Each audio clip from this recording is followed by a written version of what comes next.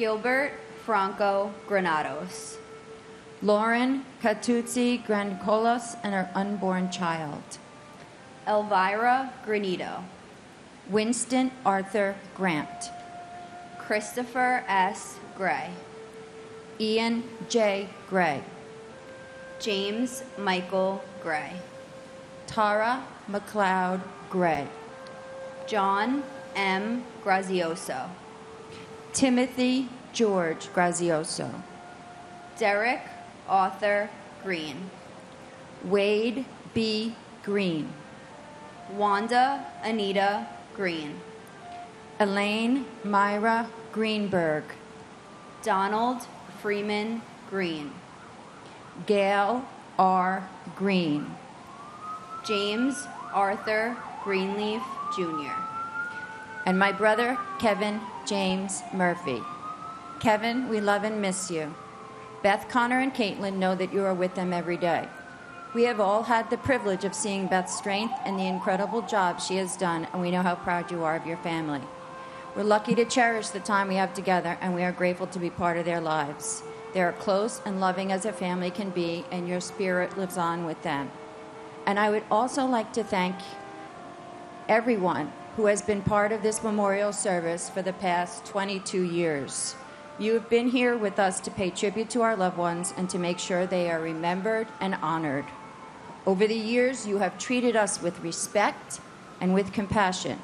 Your actions allow us to keep our focus on our family members who are no longer with us.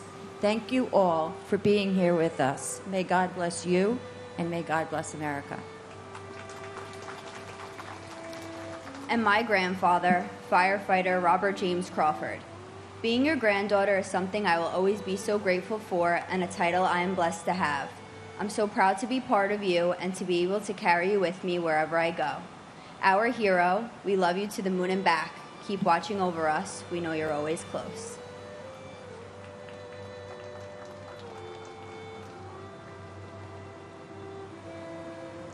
Eileen Marcia Greenstein. Elizabeth Martin Gregg.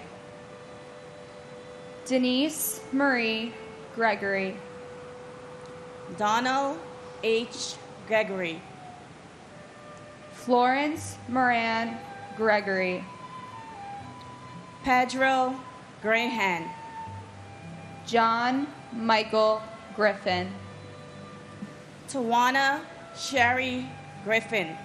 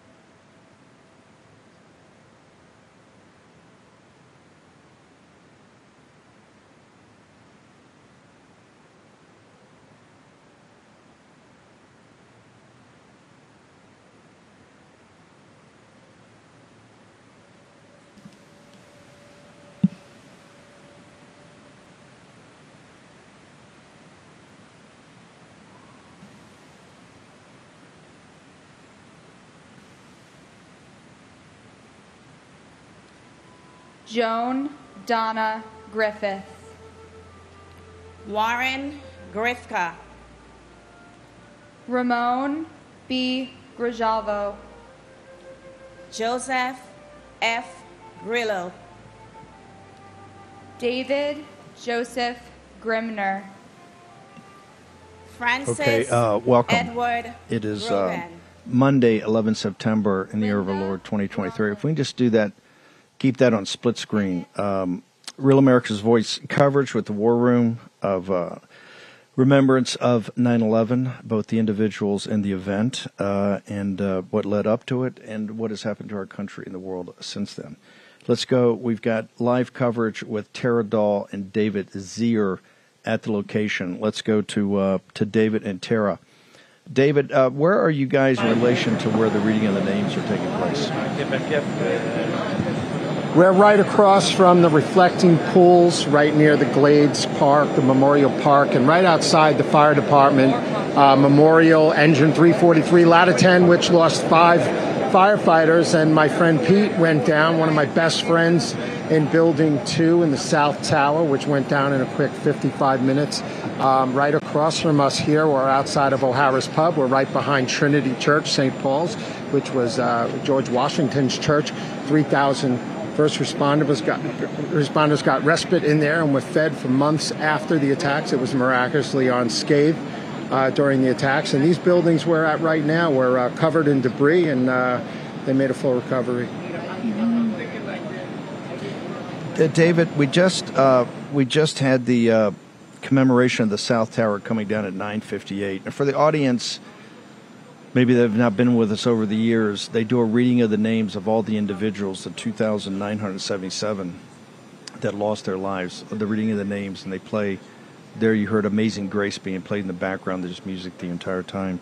And then at 10:28, the North Tower comes down, and we will break for that also. David, succinctly give us, you probably better than anybody have covered this literally from 93. Give us what led to this from 1993 to the event itself. Well, the attacks were inspired. Bin Laden was inspired by the Egypt air flight that crashed off of Long Island in Nantucket when the pilot dove into the sea with that 767. But this goes way back. There's been 25-year history of post and pre-9/11 attacks on New York City. The Al Farouk mosques in Brooklyn, the Al Salam mosques in Jersey City were radicalized by the blind sheikh who came here after being thrown out of Egypt for his involvement in killing Anwar Sadat after the Camp David peace accords. You know, they came here, they assembled, they planned on breaking El Sayed Nosair out of prison, who killed Mayor Kahana in the Marriott East Side, but it led to more, and they wanted to blow up 13 synagogues, kidnap Al-Damado's daughter, but KSM sent his nephew here, Ramzi Youssef, in 92, and he said, why are you guys thinking so small? So we taught him how to make this uric acid, ammonium nitrate diesel fertilizer bomb, and they put 1,500 pounds of it in a Ryder truck rental in the wrong parking garage at the WTC. It killed 6, wounded 1,000. It could have been a lot worse. And it was a New York City motor pool guy, a BOCES educated guy, vocation, who solved it because the FBI couldn't get the VIN number to match up from the axle on that rental van. And he said, wait, there's another book on rentals. It's masked. So he unlocked the whole thing, and they invited Mahmoud Abu Halima and Mohammed Salame back to the Ryder truck rental in Jersey and arrested them when they went back to get their deposit. But this unfolded even further because Sheikh Rahman, 3 months later, was going to blow up the St. Regis Hotel, the UN. The Sudanese embassy apparently gave them access to the UN parking garage, the GW Bridge, FBI headquarters, the Midtown Tunnel, the Holland Tunnel. They bought 10,000 gallons of diesel fuel from a gas station owner, a Muslim gas station owner in Yonkers, New York. They were caught on that day of terror, and things, devolved from there, and there's been more attacks. And just remember, before 9/11, there was a $32 million weapons plot broken up in northern Jersey, in the Jersey City area, that rarely gets talked about, where they were it was an ATF sting, and they rounded up Islamic fundamentalists at that point in time.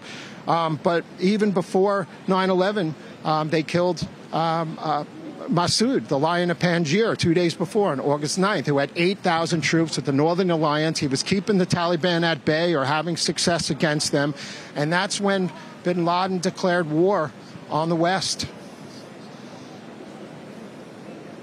Talk to me about that day, and we'll talk about the investigation later, because I think there's still more unanswered questions than answered. But talk to me about your recollections from that day.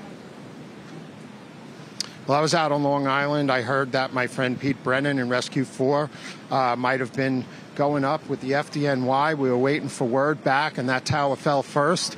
Very tragic. I lost other friends, and my sister lost 81 clients. It's impacted my family, friends, fiancés, family members of mine, and fathers were lost, and it impacted Long Island, lost 500 people about that day. Jersey lost a ton of people. So it's really impacted everybody's lives here. And for the people on the ground here who are working the 9/11 site, they dispel the theories about Building 7. That had 10 floors on fire for 7 hours straight, and that superstructure was rocked. 5 buildings went down that day. They found fuselage 3 and 4 blocks away, a jet engine 3 blocks away that went through the towers. Thousands witnessed the attacks. It was truly a terrible day. It's really impacted Long Island. I'm a little encouraged impact in New York, the New York area, and the country. And I'm encouraged here today, though, because we just interviewed people from Italy, Spain, England. They're coming from all over the world. I just spoke to a couple from the Netherlands, and they know what happened here that day when radical jihad, was declared on the West and the United States. And we uncovered so many attacks since then. The JFK gas pipeline attack, a good friend of mine was the team leader for the FBI JTTF on that. They broke up the Dix Hills plot, the assassination plot, the Times Square bomber, put the fuse in backwards so it didn't kill people in Times Square, the subway bombers, the Chelsea pressure cooker bombers. Jersey had had bombs set there as well that went off. So, this is a very long history of events. New York has been under assault. They foiled the plot to blow up the Brooklyn Bridge in 2003. And the list just goes on and on here. And people have to recognize this for what it really was. We were caught off guard. There were intelligence gaps. There was walls put up in 95, further walls between the CIA and the FBI. We arrested Zacarias Moussaoui, the 20th hijacker, for asking crazy questions when he was enrolled in flight school, but they let him go, and they didn't get a warrant to search his apartment. And after 9/11, they went and finally got that, and they found the plot, on his laptop. So yes, there was missteps made, but I don't think the United States government, or at least the White House, did not know about this. There was no credible specific threats. They knew something was going on. And just remember that these guys went to the flight schools here after coming over from the Hamburg cell, which had 29 Islamic radicals in there, with Ramzi bin al-Shib and Mohammed Atta, who was the signer of the lease in the Netherlands. They planned this from the internet cafes in the Netherlands. And when they came here, it was only a few months before that a lot of them started taking the flight lessons. It wasn't like a year ahead. So there was an agent in Arizona who raised the red flag. But they didn't have the coordination on the counterterrorism like they did post 9/11. So it's a truly tragic day, for New Yorkers, but we're getting through. We're going to come back to the investigation in a second, because I still believe there are many more unanswered questions than been put forward to the American people. Particularly, I am not a big fan of the 9/11 with the 17-20 pages redacted. But I'll come back to you in a second, right. David.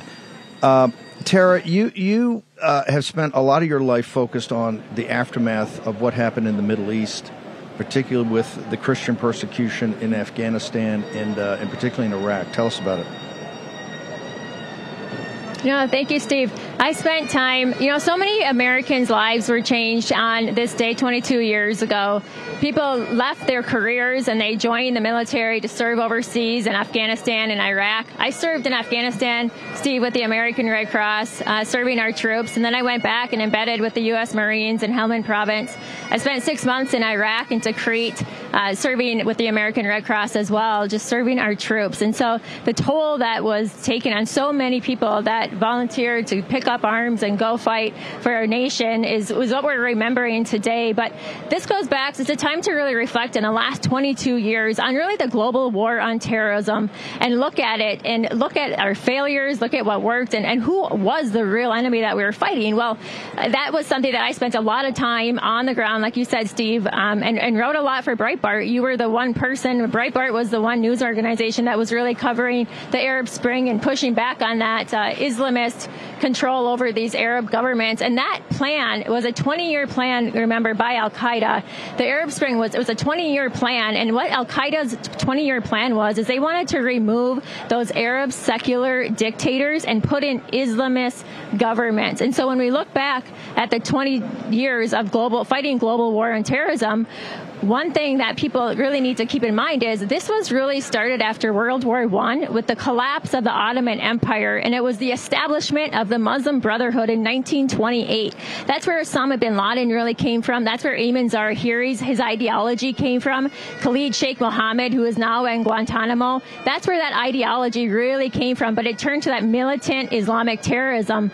And so what we're fighting, when we look back now with Afghanistan, we initially went into Afghanistan after 9/11. We took out the Taliban. We defeated Al-Qaeda with a very small special forces unit. It was CIA. And remember, we worked with the Northern Alliance. And as David had mentioned, Ahmed Massoud, his Lion of Panjshir, was assassinated the day before 9/11. I interviewed his son last year about what's happening now in Afghanistan and what the resistance is doing in Afghanistan.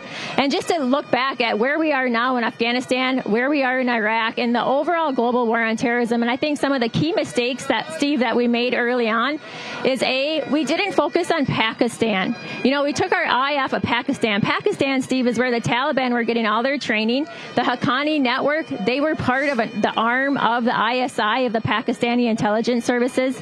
And so we really kind of missed that boat there. But what we really need to focus on, I think, today is the lives of those that served overseas, and to make sure that they're not in vain. And look at what Biden did in Afghanistan; he completely withdrew now. And so all these service members who sacrificed, and I went over there, I saw it firsthand. I was in the hospitals with them when they came back, and it's just we are in a position of weakness now under this Biden administration. He's portrayed as just a sense of weakness to all of our enemies. So I would say that we are more vulnerable now today than we were pre-9/11.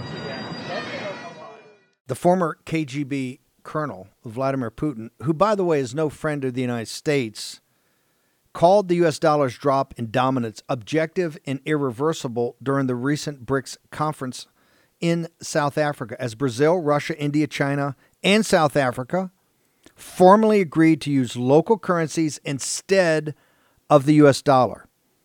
It's the first shoe to fall. We call this the de-dollarization movement. Now, as demand for the dollar weakens, the buying power of the dollar weakens. That is why Birch Gold Group is busier than ever. Investors and savers are looking to harness the power of physical gold held in a tax-sheltered IRA. Text Bannon, that's BANNON, to 989898 for your free info kit on gold. With thousands of happy customers, an A-plus rating with the Better Business Bureau, and countless 5-star reviews, you can count on Birch Gold to help you navigate transitioning an existing IRA or 401k into an IRA in gold.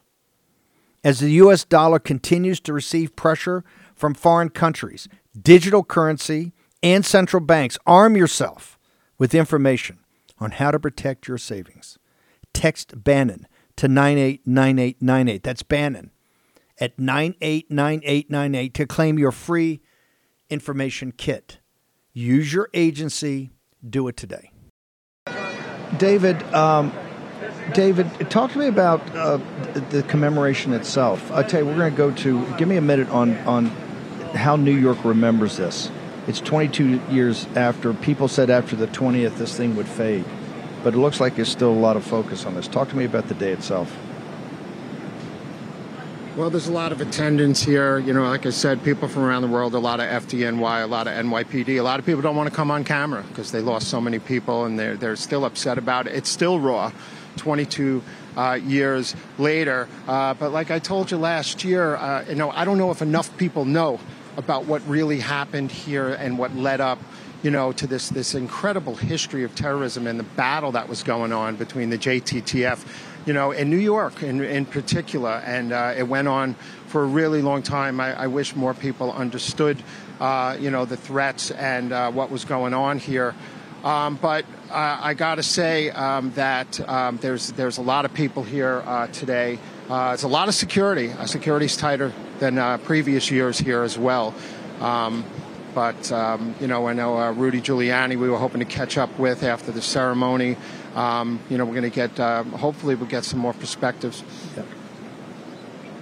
Just hang on for 1 second. You guys stay right there. I want to go to, Tara just mentioned about people's lives changing. I want to bring in now Congressman Eli Crane, formerly Petty Officer Eli Crane. Eli joins us. Eli, talk to us about the impact of 9/11 on your life personally. Thanks, Steve, for having me. 22 years ago, my life changed forever. I was at the University of Arizona doing a program called the Ranger Challenge early in the morning, preparing to join the military. And then I was going to go do my class load for the day. And I remember turning on the radio after I left the program and heard all the chatter. I would listen to talk radio and of the towers being attacked. And I remember I went to the house I was living in and I woke up all the guys in the house so that they could come listen and watch this with me. And I remember I took the next couple of days to think about it and pray about it. And I remember calling my parents and telling them that I was going to go enlist in the Navy. And, they weren't too happy to hear about it because I was a senior. I had about a year left to graduate. And but I just knew that the nation was going to need the next generation to step up and go fight this. We didn't have all the details at the time. I just knew that the nation needed the next generation to step up. And so it took me about a week and a half to get on a bird and fly to Great Lakes, Illinois, where I went to Naval Boot Camp and then spent the next 5 years trying to become a Navy SEAL. And once I did that, I ended up, doing 3 deployments, all 3 of them to Iraq. And as I sit here and reflect and watch the videos, Steve, of the planes being attacked and the comms with the air traffic controllers and, people in the skies and, people calling from the towers, talking about how hot the flames are, it pisses me off. And it pisses me off, Steve, because I think about when I'm in the Homeland Security Committee room and I sit there and I look at my counterparts on the other side of the aisle and we're talking about border security and they don't want to hear it. And I think about how many people it took, only 19 people, to pull off those attacks. And we know that they had support networks, but it's not that big of a number. And I think of just in the last couple of years, there's been hundreds of people on the terror watch list that have been encountered at the southern border. And my Democratic colleagues won't even acknowledge the basics, Steve, of security systems. And a part of that is a wall and how important a wall or a barrier or a fence are to any security system. They play politics and they put politics above America and American lives. And I hate to make this political, Steve, but it is this has political implications. And when people play stupid games, you win stupid prizes. And that we are headed right back for another moment like that, if not worse. And it just really pisses me off. What can you just drill down that for a second? Because you actually went and did something after 9/11 to serve your country and to make sure this didn't happen again. I mean, today we're sitting here in New York City. Eric Adams just reiterated yesterday there's 110,000 illegal aliens that have come through on this invasion of the southern border, just in the metropolitan New York City area alone. So when you're sitting there in Homeland Security, is the opposition and even Rhino Republicans, do they not remember 9/11? Do they not remember the details of it? Do they not remember the sacrifice of innocent Americans and then folks like yourself that stepped up to the plate and put yourself in harm's way so it wouldn't happen again? I won't say that they won't remember it, Steve, but they don't move with the purpose as if it could happen again. I think if we were to transport ourselves back to September 12th, 2001, and that was fresh on people's minds, I don't think you would see people acting on both sides of the aisle like we do today. I think you would see them moving with a purpose, as in, hey, we've got to actually take this seriously. But how quickly we forget we are prone to wander as human beings, and that's what I see across the board. And it's like, Steve, when I think about all the missions that myself and my teammates went on, how many times we put our life at risk to go over there, get a high value target, plan an op, and then go after that individual to kill or capture that individual. Every time we rolled the dice, leaving the wire, coming back home. And how many more years and more deployments of other SEAL teams, Rangers, Special Forces guys, Marine units, Army soldiers, et cetera, et cetera. It really bothers me, because when you look at the leadership in the military, how political it is, how political it's become, and you just see all the nonsense that the commanders and the admirals and the generals are going along with today, whether it's diversity, equity, inclusion, or any of the social engineering that's going on in our military. It really terrifies me, man, because I know how many enemies we have out there that are very, very cunning. They're very smart. They're very dangerous, and they hate. And I don't use that word lightly, Steve. They hate us. And it really bothers me that, we've gotten to the place that we're at in this country, not only where it seems as if we've forgotten how dangerous the world is, but that we put politics over the safety of Americans. Have we, in your mind, given all the expenditure of blood and treasure in Iraq, in Afghanistan?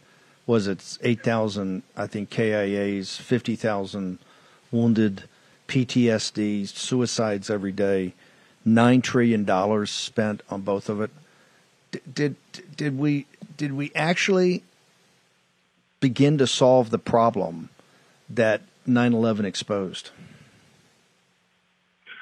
I don't think we've solved any problems, Steve. Honestly, I think we're just rolling right into Ukraine, another, forever war. You just keep that dollar, tachometer rolling. I mean, we just continue to escalate in Ukraine.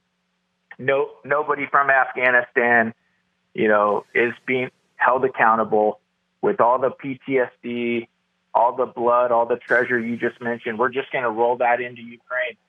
And, I can't believe it at times when I sit there either on the House floor, or I walk around and I talk to other individuals, even some of them who are veterans, and I'll be like, what are we doing? I mean, there's no objective, and, there's no accountability for the funds that we're sending over there.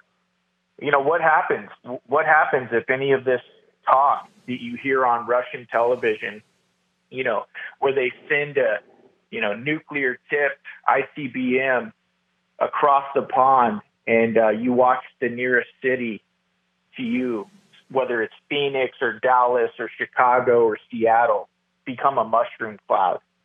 Is it going to be worth it then? Because you can't just ignore, what could possibly happen, Steve. You have to go to the most severe possible outcome and think about, hey, is the juice worth the squeeze? Is this worth what we're doing in Ukraine right now? And we are so arrogant, Steve. This government is so arrogant, so ignorant, so foolish. We've had it so good for so long that it's just like we have nobody that counts the cost anymore. We're about a minute away from the commemoration of the North Tower coming down. What are your constituents out in Arizona when they think about 9/11? What are the thoughts that come to the folks out there that you represent? Steve, I represent a very patriotic district, and they don't forget. But they see the same thing that I'm seeing. They see how it correlates to today. They see that we haven't learned the lesson. They see us jumping right into another forever war as we continue to escalate, and they're disgusted by it. And they know that there are Americans hurting all over this country. They know that there are Americans in Hawaii right now that are homeless and in horrible condition, but they see politicians who will attach monies to go help Hawaiians, right, with money to fund Ukraine, and you can't vote. You have to vote on both at the same time. That's how cynical, that's how diabolical these folks are in Washington, D.C., and they're disgusted by it.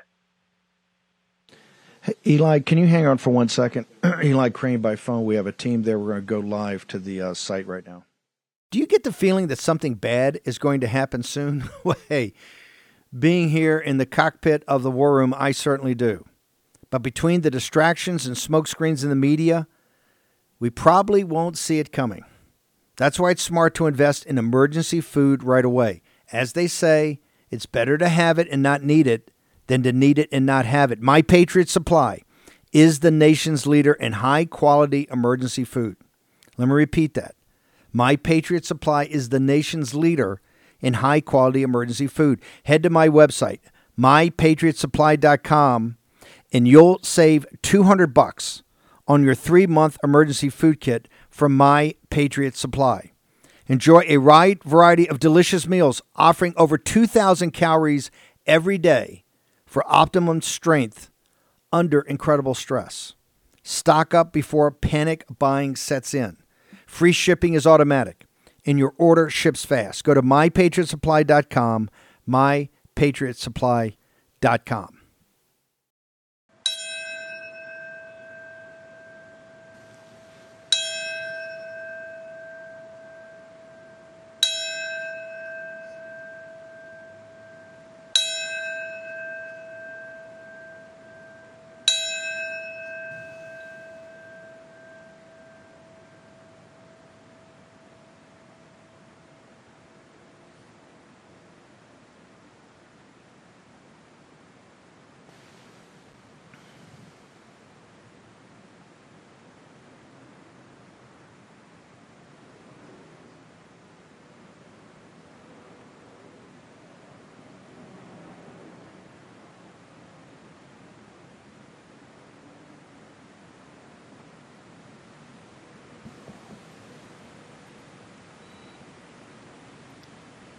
Karen Ann Kincaid. Amy R. King. Andrew M. King. Lucille Teresa King. Robert King Jr.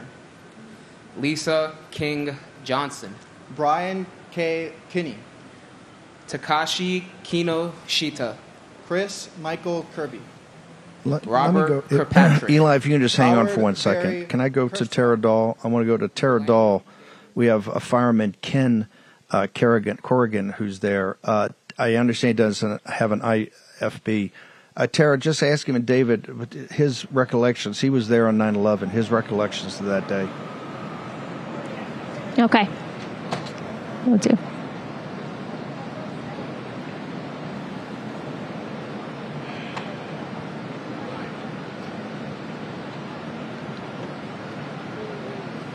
We have Ken Corrigan with us. Yeah, He was a volunteer firefighter.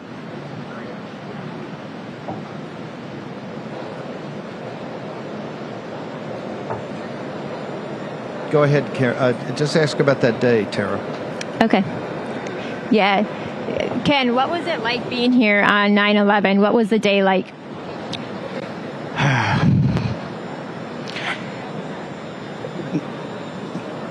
Most frightening, horrifying day of anybody who was down here. You know, not just for me, but for everybody who was down here.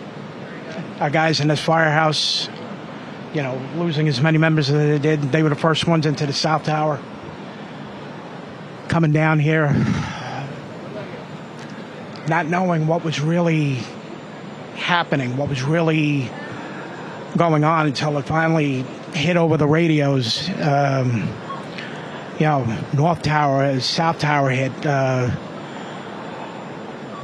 then hearing over the division radios, you know, all units that are driving into One World Trade Center, you're driving into a war. That, I mean, literally set me back. And to know that this was our modern day Pearl Harbor. I was down here 3 days later, and hundreds of ambulances at the Marine Terminal, none of them are moving. And I was at the top before the pile by Ray's Pizza, and all these Chicago Fire Department, big, husky guys coming out with the 1,000-yard stare, knowing there were no survivors. What were those following few days like? The following few days afterwards, I watched my guys from Aviation Volunteer Fire Department go down to the pile. I was told the day of 9/11 when I was at St. Vincent's, don't come back. It was it wouldn't be good for my health, and stuff. But my guys came down, and for us, just surviving. Steve, Ken, right? Ken. I wanted to bring up to you, Steve, I wanted to just bring up, just as many firefighters have died since 9/11 from illnesses. It's up to 682 FDNY, and 5,000 first responders on top of the 2,700 have died. 27,000 plus have cancer. What do you think? Is the city doing a good job? You're overrun with illegals. You're at a 23-year high for felony assaults and crime. Is the city stepping up?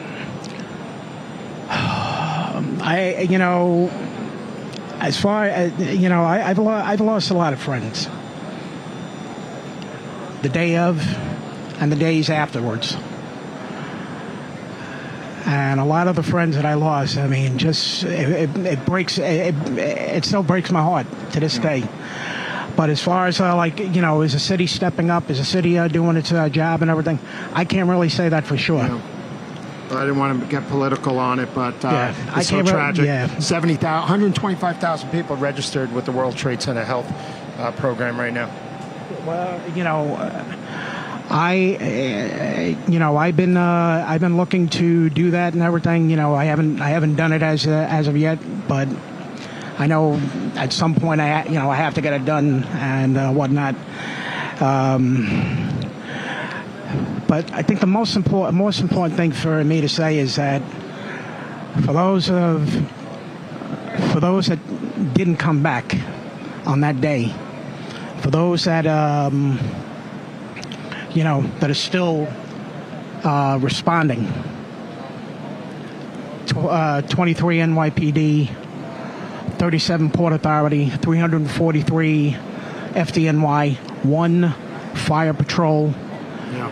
And a lot of other, maybe federal officers and court officers, that were inside the towers that didn't make it out.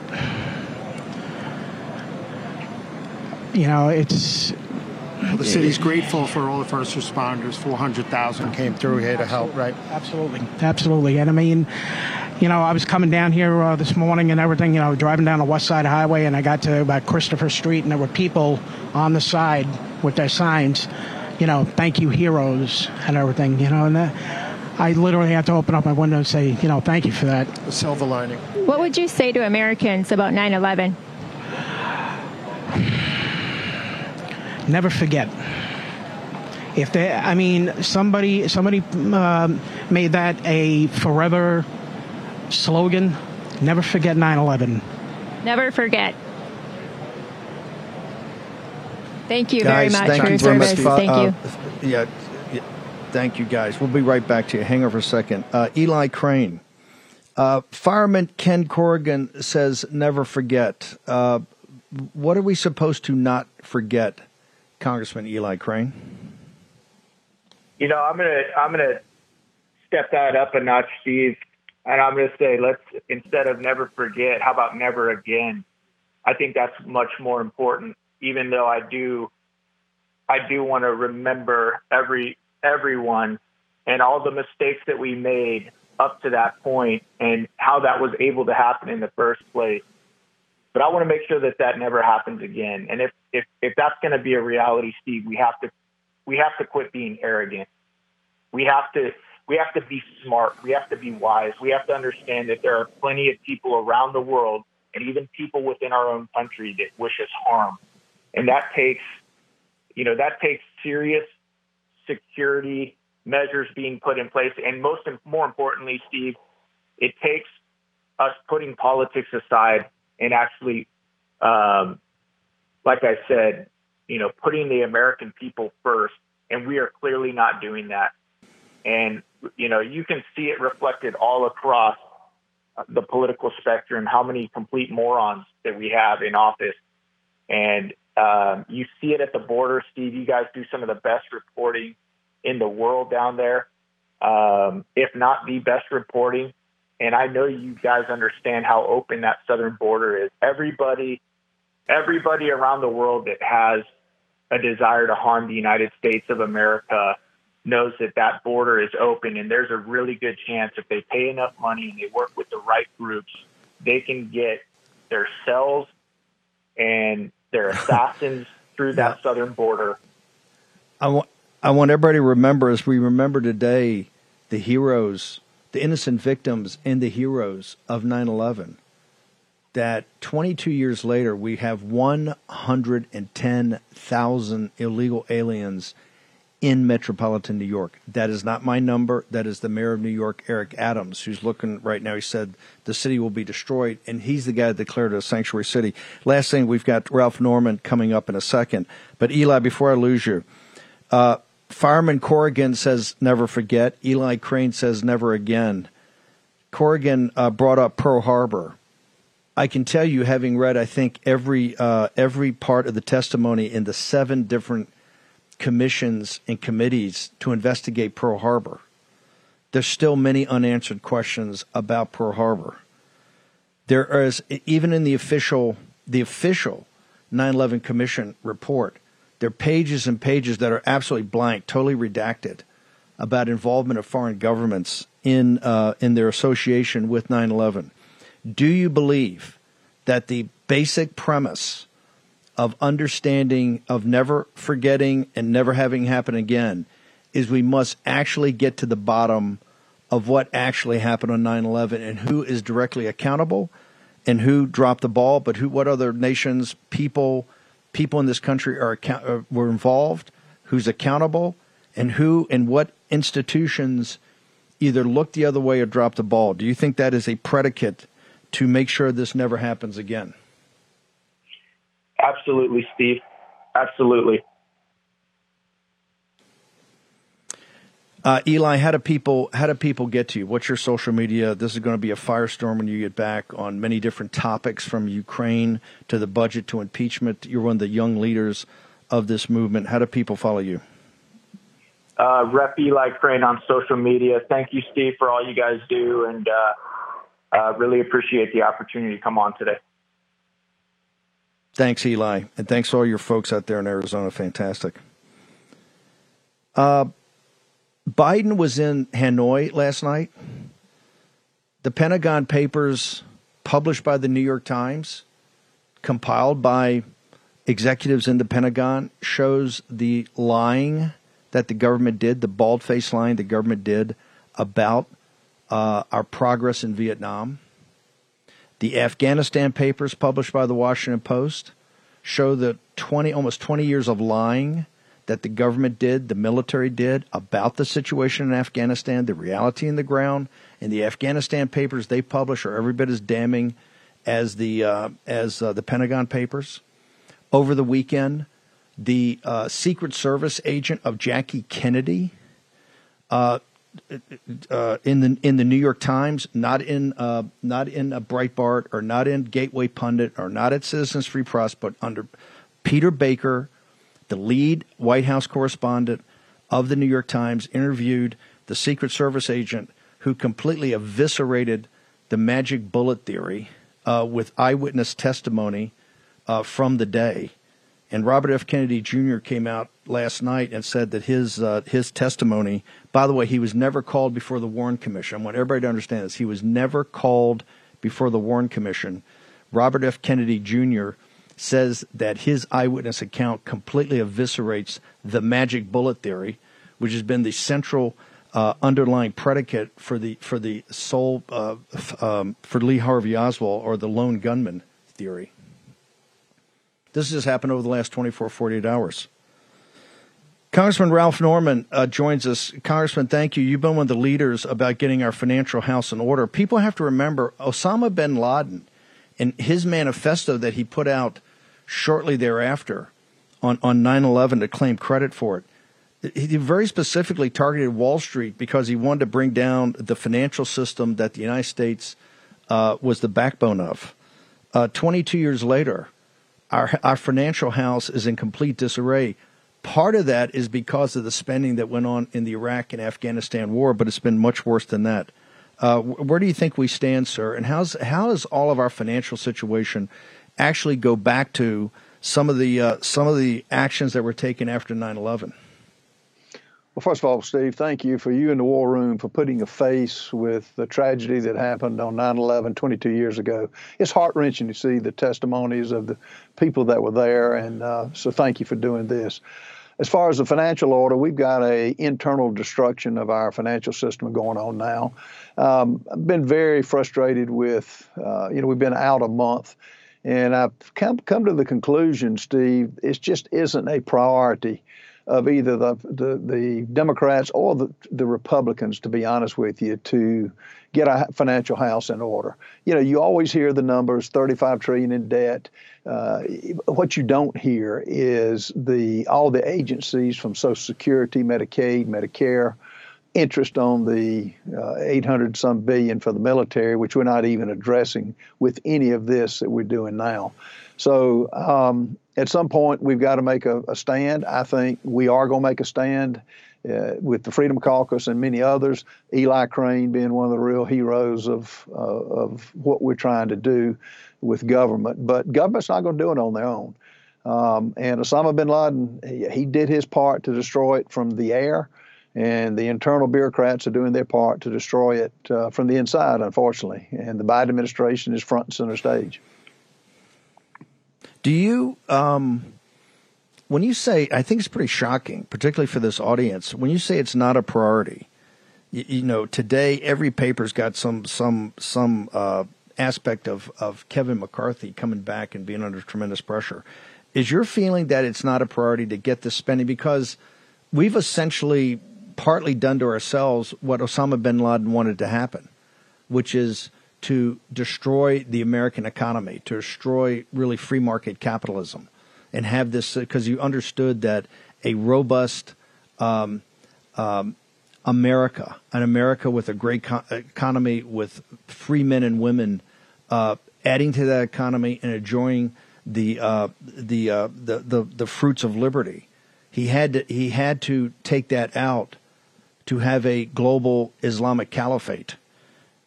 We've done this to ourselves in the last 10 or 15 years. Are you telling the audience you don't think it's a priority right now of leadership of either the Republican Party or the Democratic Party? The number one priority is to get this house in order? It's not a priority. Now, if you hear their words, they say it is. But, Steve, we've been out now for 5 weeks. There's, I think, been 2 caucus calls. Has spending been any part of it? No. Was there any magic or any reason for us not to be back on Capitol Hill debating the 11 remaining appropriation bills? No. Any business in this country realizes when your house is on fire, you don't worry about the shrubbery outside. You go put the fire out. The fire that's burning in this country is our economic security, which is national security. And why we're here, remembering today the 9/11 tragedy. And the funding has got to go in the right spots, not wokeism. You don't send diplomats to fight wars. And so that's what there's a growing number of us who really are ready to do battle with real cuts. I mean, we've had our letter out with the Freedom Caucus about the 1.47 trillion pre-COVID levels. But the rescissions, which are just money that's already been allocated but left over through a number of agencies, we don't want that to plus up the budget to make it appear. So that's what we're battling, and I'm optimistic that we are, but it's just going to take work. You don't want optics. Can you hang on for 1 second? We'll just take a short commercial break. We'll return with our commemoration of 9/11. Congressman Ralph Norman joins us with the urgent business at hand. We'll be back in a moment. Lynch Michael J. Lyons. Monica Ann Lyons. There's a lot to be nervous about out there. Open social media or turn on the news and all you see is crime and societal decay. A lot of people just run out and buy a gun and then it sits in a safe. If there's ever an emergency, they're not going to be prepared and run the risk of hurting themselves or others. There's no way around it. You need to train, and you need to train often. Unfortunately, it's time-consuming to go to the range, assuming there's even one nearby, and ammo prices are through the roof. iTarget was invented so you could practice anytime in the safety and convenience of your own home. Simply download the iTarget Pro app, load your caliber-specific laser bullet into your firearm, and start training. Practice alone, compete with friends, or use it to safely train friends and family who are new to firearms. Go to itargetpro.com and get 10% off at checkout when you use offer code Bannon. This is the smartest, safest way to train, which is why competitive shooters trust dry fire training as part of their regimen. Get yours today. That's the letter I, targetpro.com. That's I, targetpro.com.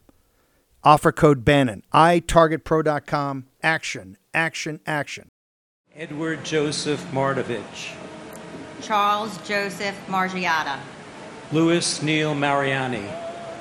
Kenneth Joseph Marino. Lester V. Marino. Vita Marino. Kevin D. Marlowe. Jose Juan Marrero. John Daniel Marshall. Shelley A. Marshall. James Martello. Michael A. Marty. On the War Room's coverage Peter of 22 years ago of the attacks of 9/11. Congressman, help me out here. Is this fight, because the country's kind of in the balance right now on many different aspects. And this is why I think it's so powerful on a day that everybody, that is emblazoned in everybody's mind, where they were 22 years ago when this great tragedy happened. What action do you think the Republican Party, and particularly the MAGA wing of the Republican Party, is prepared to do over the next 2 or 3 weeks to make sure that we at least begin to start to set things right? Well, I compare it to a stairway, Steve. The longer stairway's got the first few steps. What we're willing to take the first few steps on is the one put the number at the pre-COVID levels as far as the dollars amount. As a part of that, and a group of us have been advocating for real border control. Again, with what's happening now, it's encouraging another attack. And, this administration's been tone deaf and unfortunately just unwilling to do anything about it. We've got over 6 to 8 million people in this country. And as you mentioned, 100,000 in New York. It's kind of interesting. Congressman, we're going to have a clip at the 11 o'clock hour from Morning Joe where they're all freaked out now. They're saying it's a crisis in New York.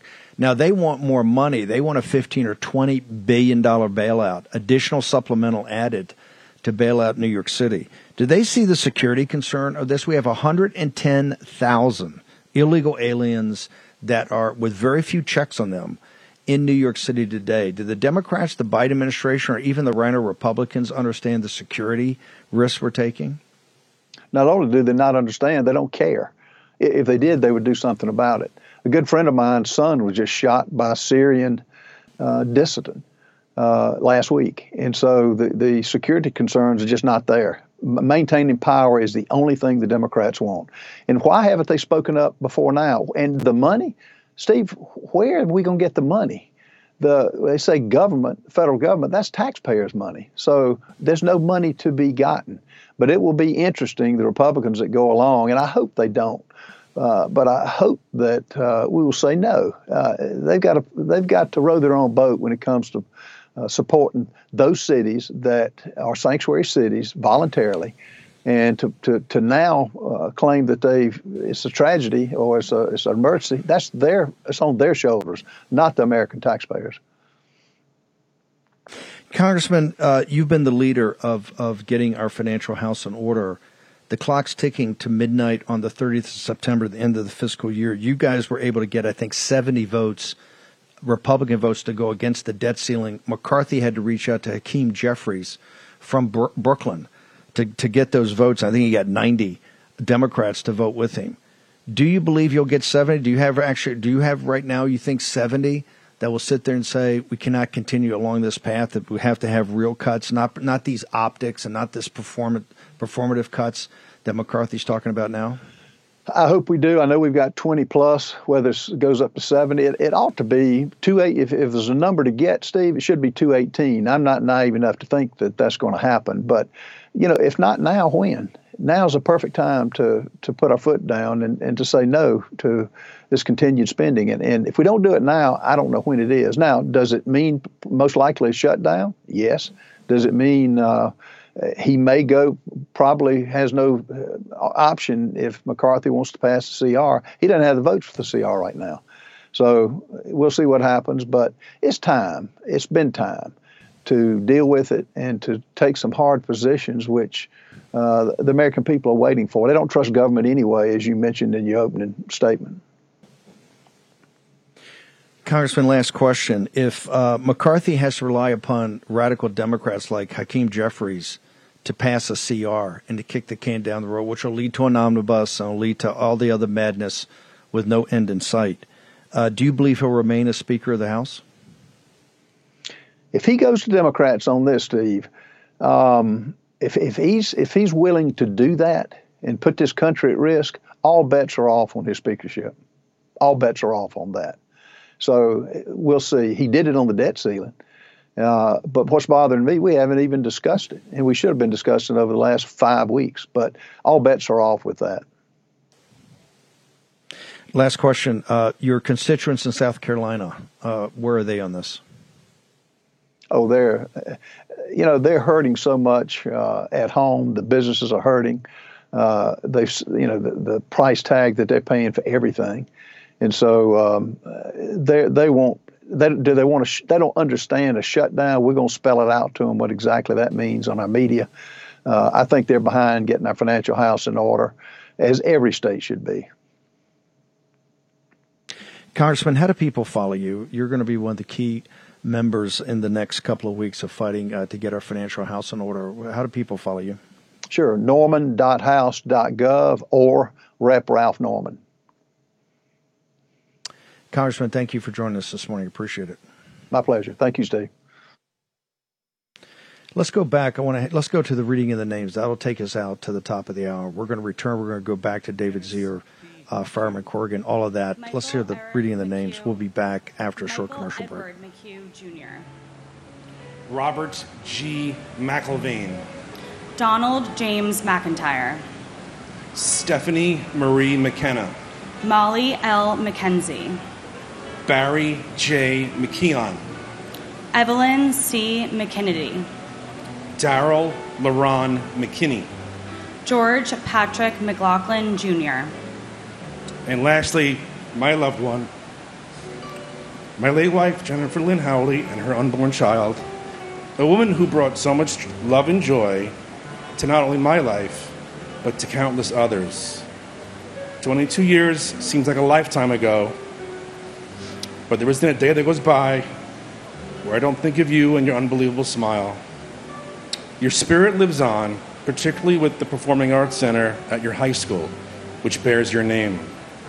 It's where current and future students can learn about the believer, the resilient, the vibrant, and stunning beauty that you were. You are forever missed, never forgotten, and forever respected. And my uncle, Paul Edward Jeffers, we love you, we miss you, and we are reminded and think of you every day.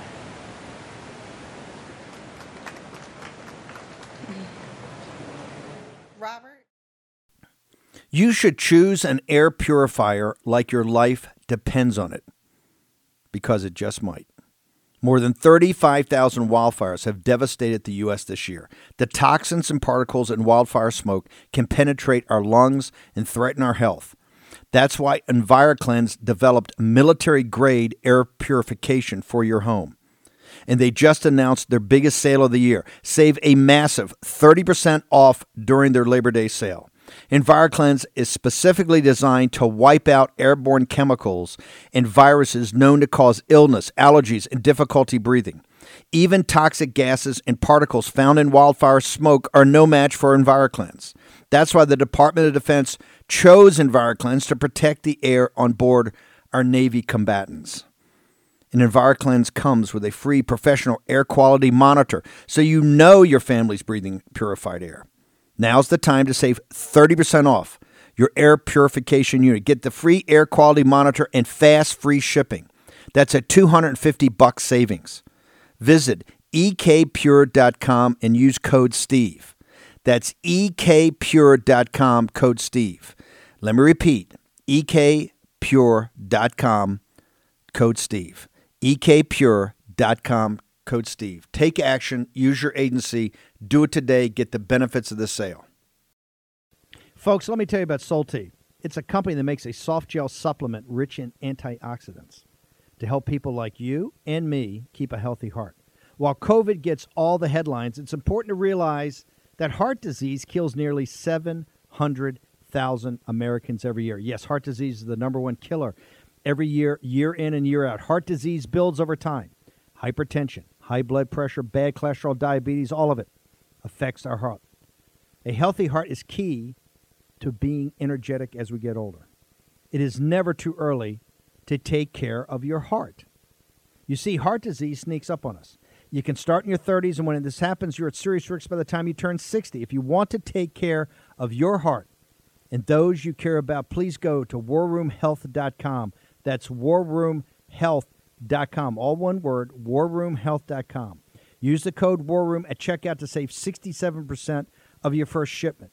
That's code WARROOM at checkout to save 67%. And do it again. Warroom Health, all one word, warroomhealth.com. Go there today. If you're going to be part of the posse, you need a strong heart. You need a lion's heart. How we're going to do that is with Solti. Go there, do it today. Check it out.